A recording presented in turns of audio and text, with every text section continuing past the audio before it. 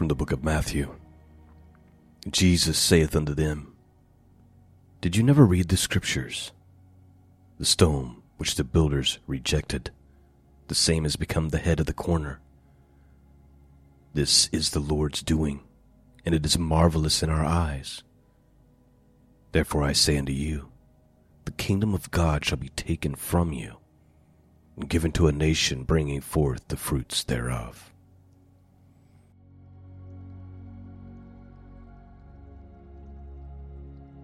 Greetings, friends, and welcome back to the broadcast. I'm Shawn.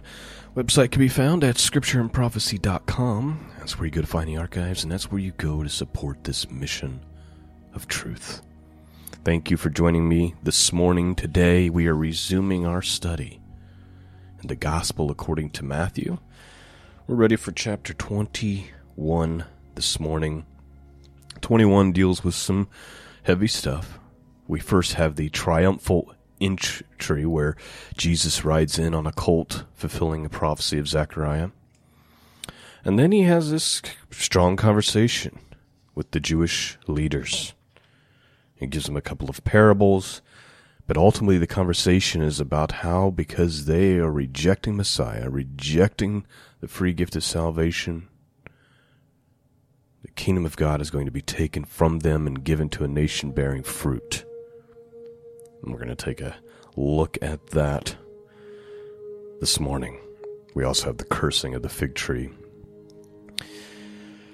And, heavy stuff, but we go with what the Scriptures say, not with what our hearts, minds, human intellect think things should be or want to believe things should be.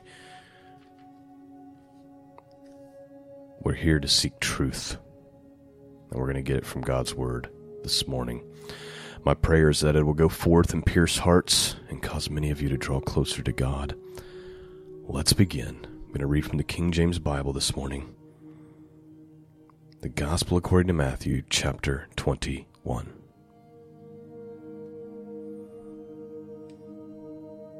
And when they drew nigh unto Jerusalem, and were come to Bethphage, unto the Mount of Olives, then sent Jesus 2 disciples, saying unto them, Go into the village over against you, and straightway you shall find an ass tied, and a colt with her. Loose them, and bring them unto me.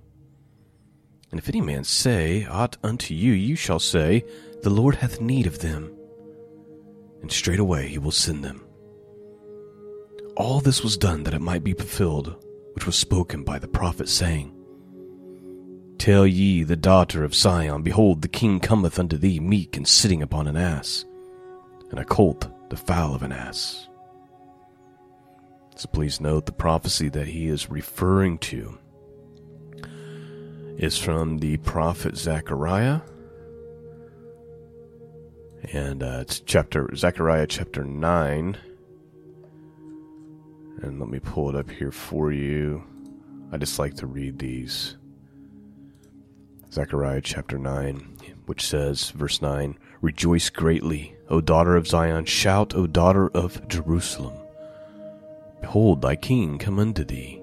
He is just and having salvation, lowly, and riding upon an ass, and upon a colt, the foal of an ass. And of course, as we'll see, the people know this prophecy because they have an expectation that the Messiah would come.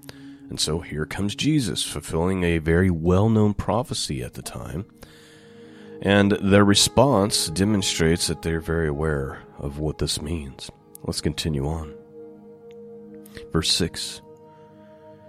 And the disciples went and did as Jesus commanded them, and brought the ass and the colt, and put on them their clothes, that they set him thereon.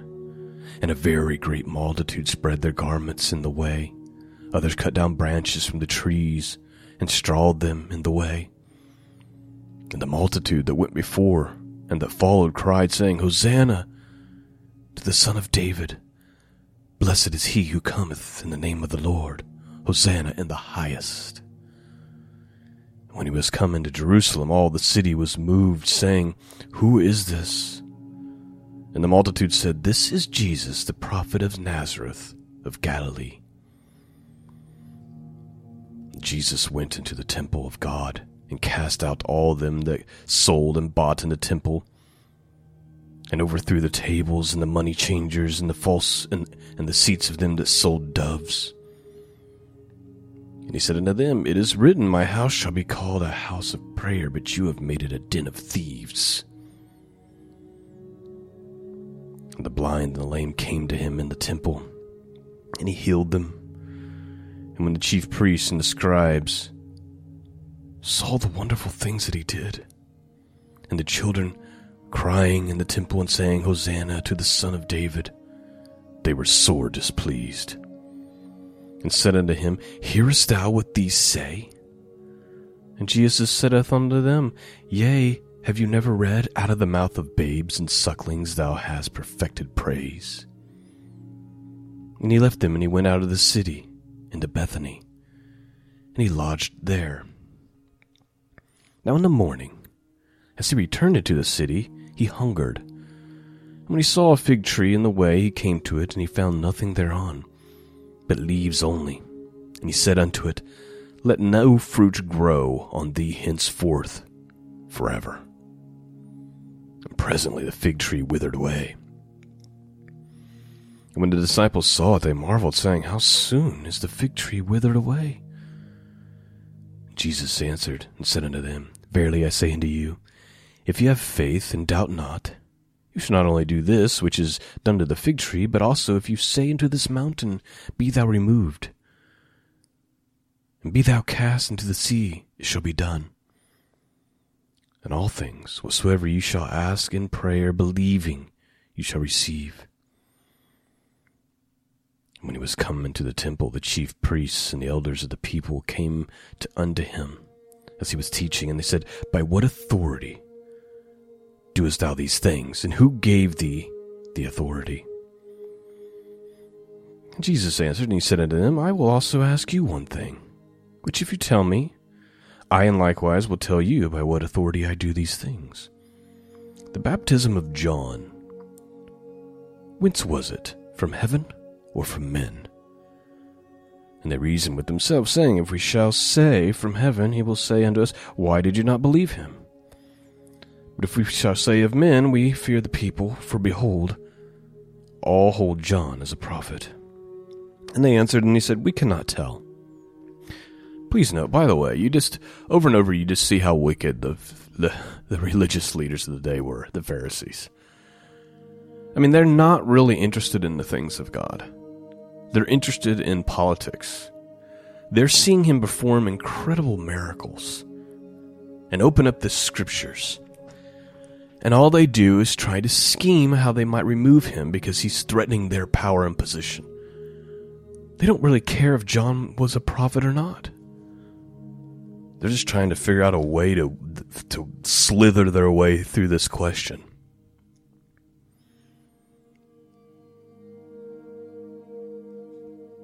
It reminds me of, like, politicians.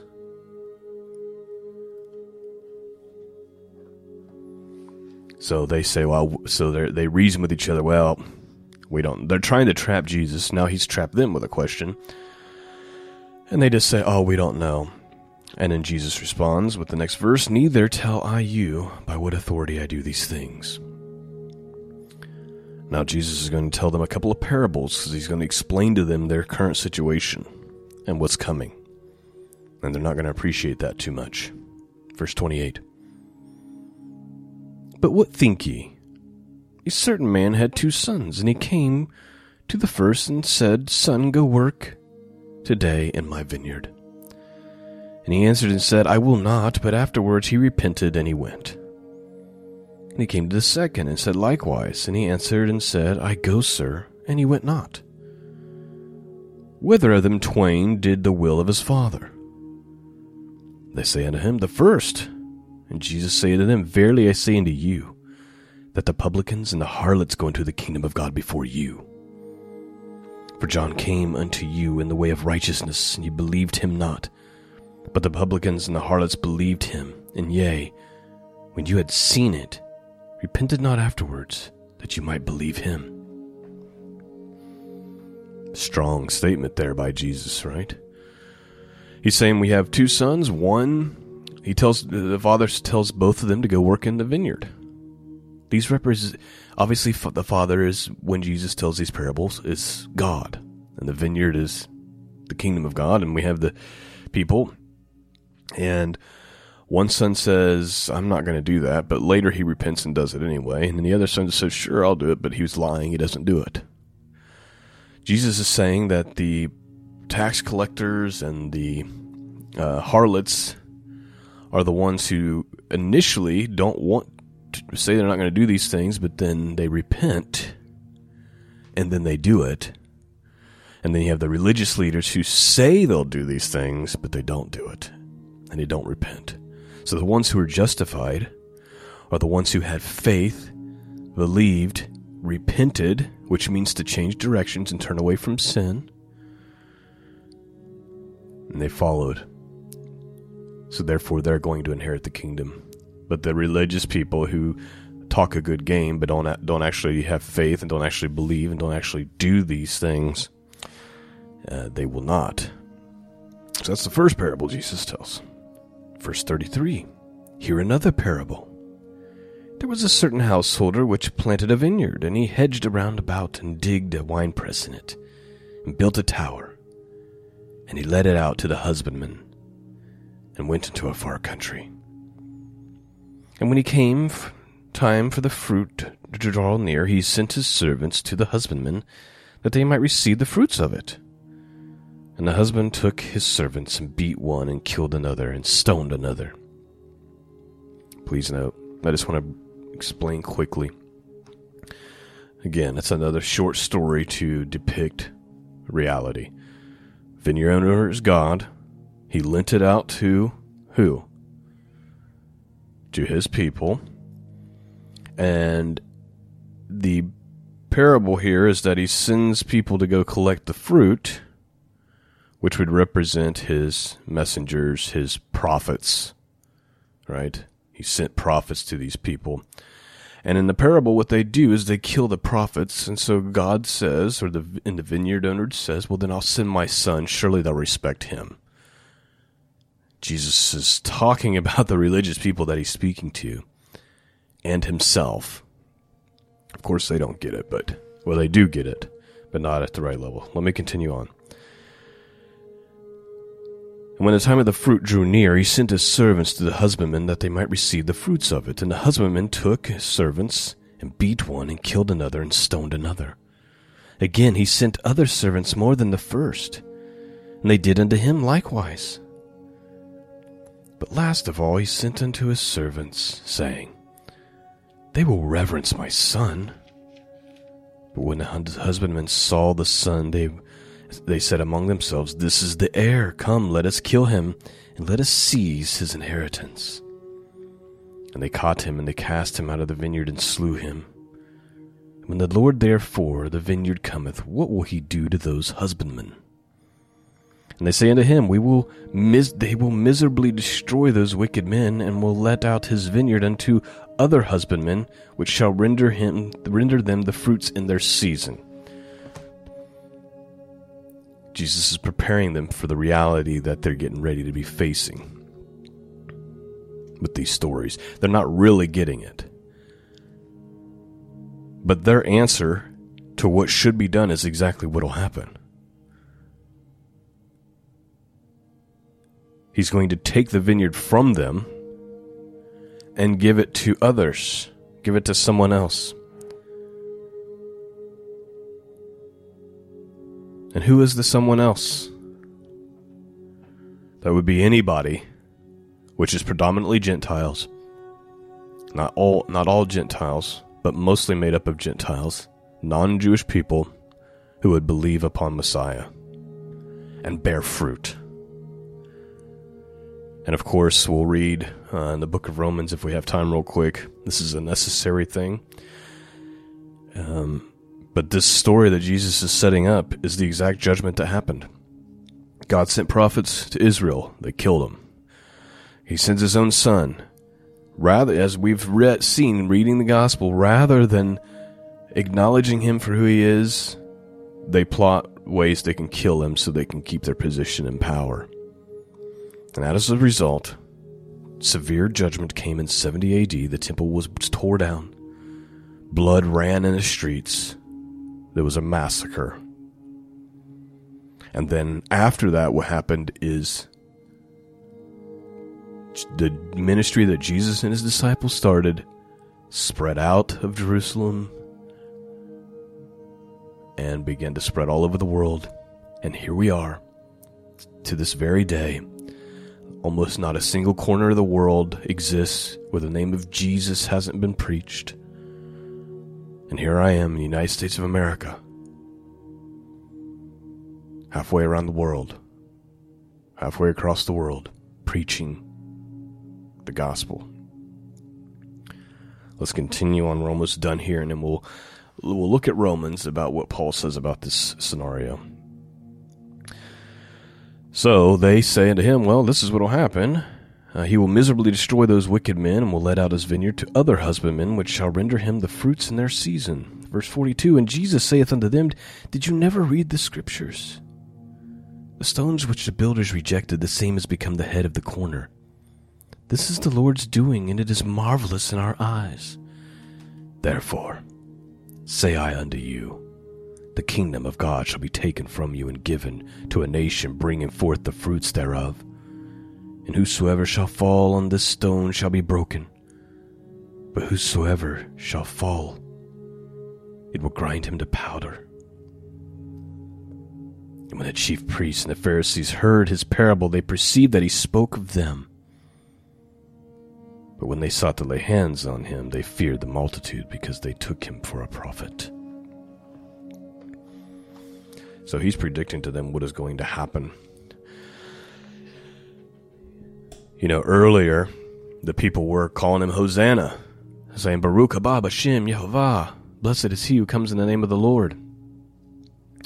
In Matthew 23, so in a couple weeks, Jesus says this statement, O Jerusalem, Jerusalem, thou that killest the prophets and stonest them which are sent unto thee, how often I would have gathered thy children together, even as hen gathereth her chickens under her wings, and you would not. Behold, your house is left you desolate. For I say unto you, you shall not see me henceforth, till you say, Baruch haba Hashem Yehovah, blessed is he who comes in the name of the Lord. So Jesus is telling Jerusalem, you will not see me again until you're put in a position where you cry out for me. And so the house to them was left desolate. Now here we are, in the world we're living in today. Could you see a situation developing where this is fulfilled? Where Jerusalem starts to cry out again, blessed is he who comes in the name of the Lord. That's not what I want to focus on. I want to just read to you real quickly. I'm not going to break it all down for you, but I want you to remember or be reminded of what Paul says about this situation, about why this had to happen this way. And I believe, and I believe Paul believed, that there would come a day when all of Israel would be saved, and there'd be a revival again. And I think that has to happen for prophecy to be fulfilled properly. So I believe there will be a resurgence, if you will, of the tribes of Israel, of being finally the blindness being removed, and they'll believe upon Messiah.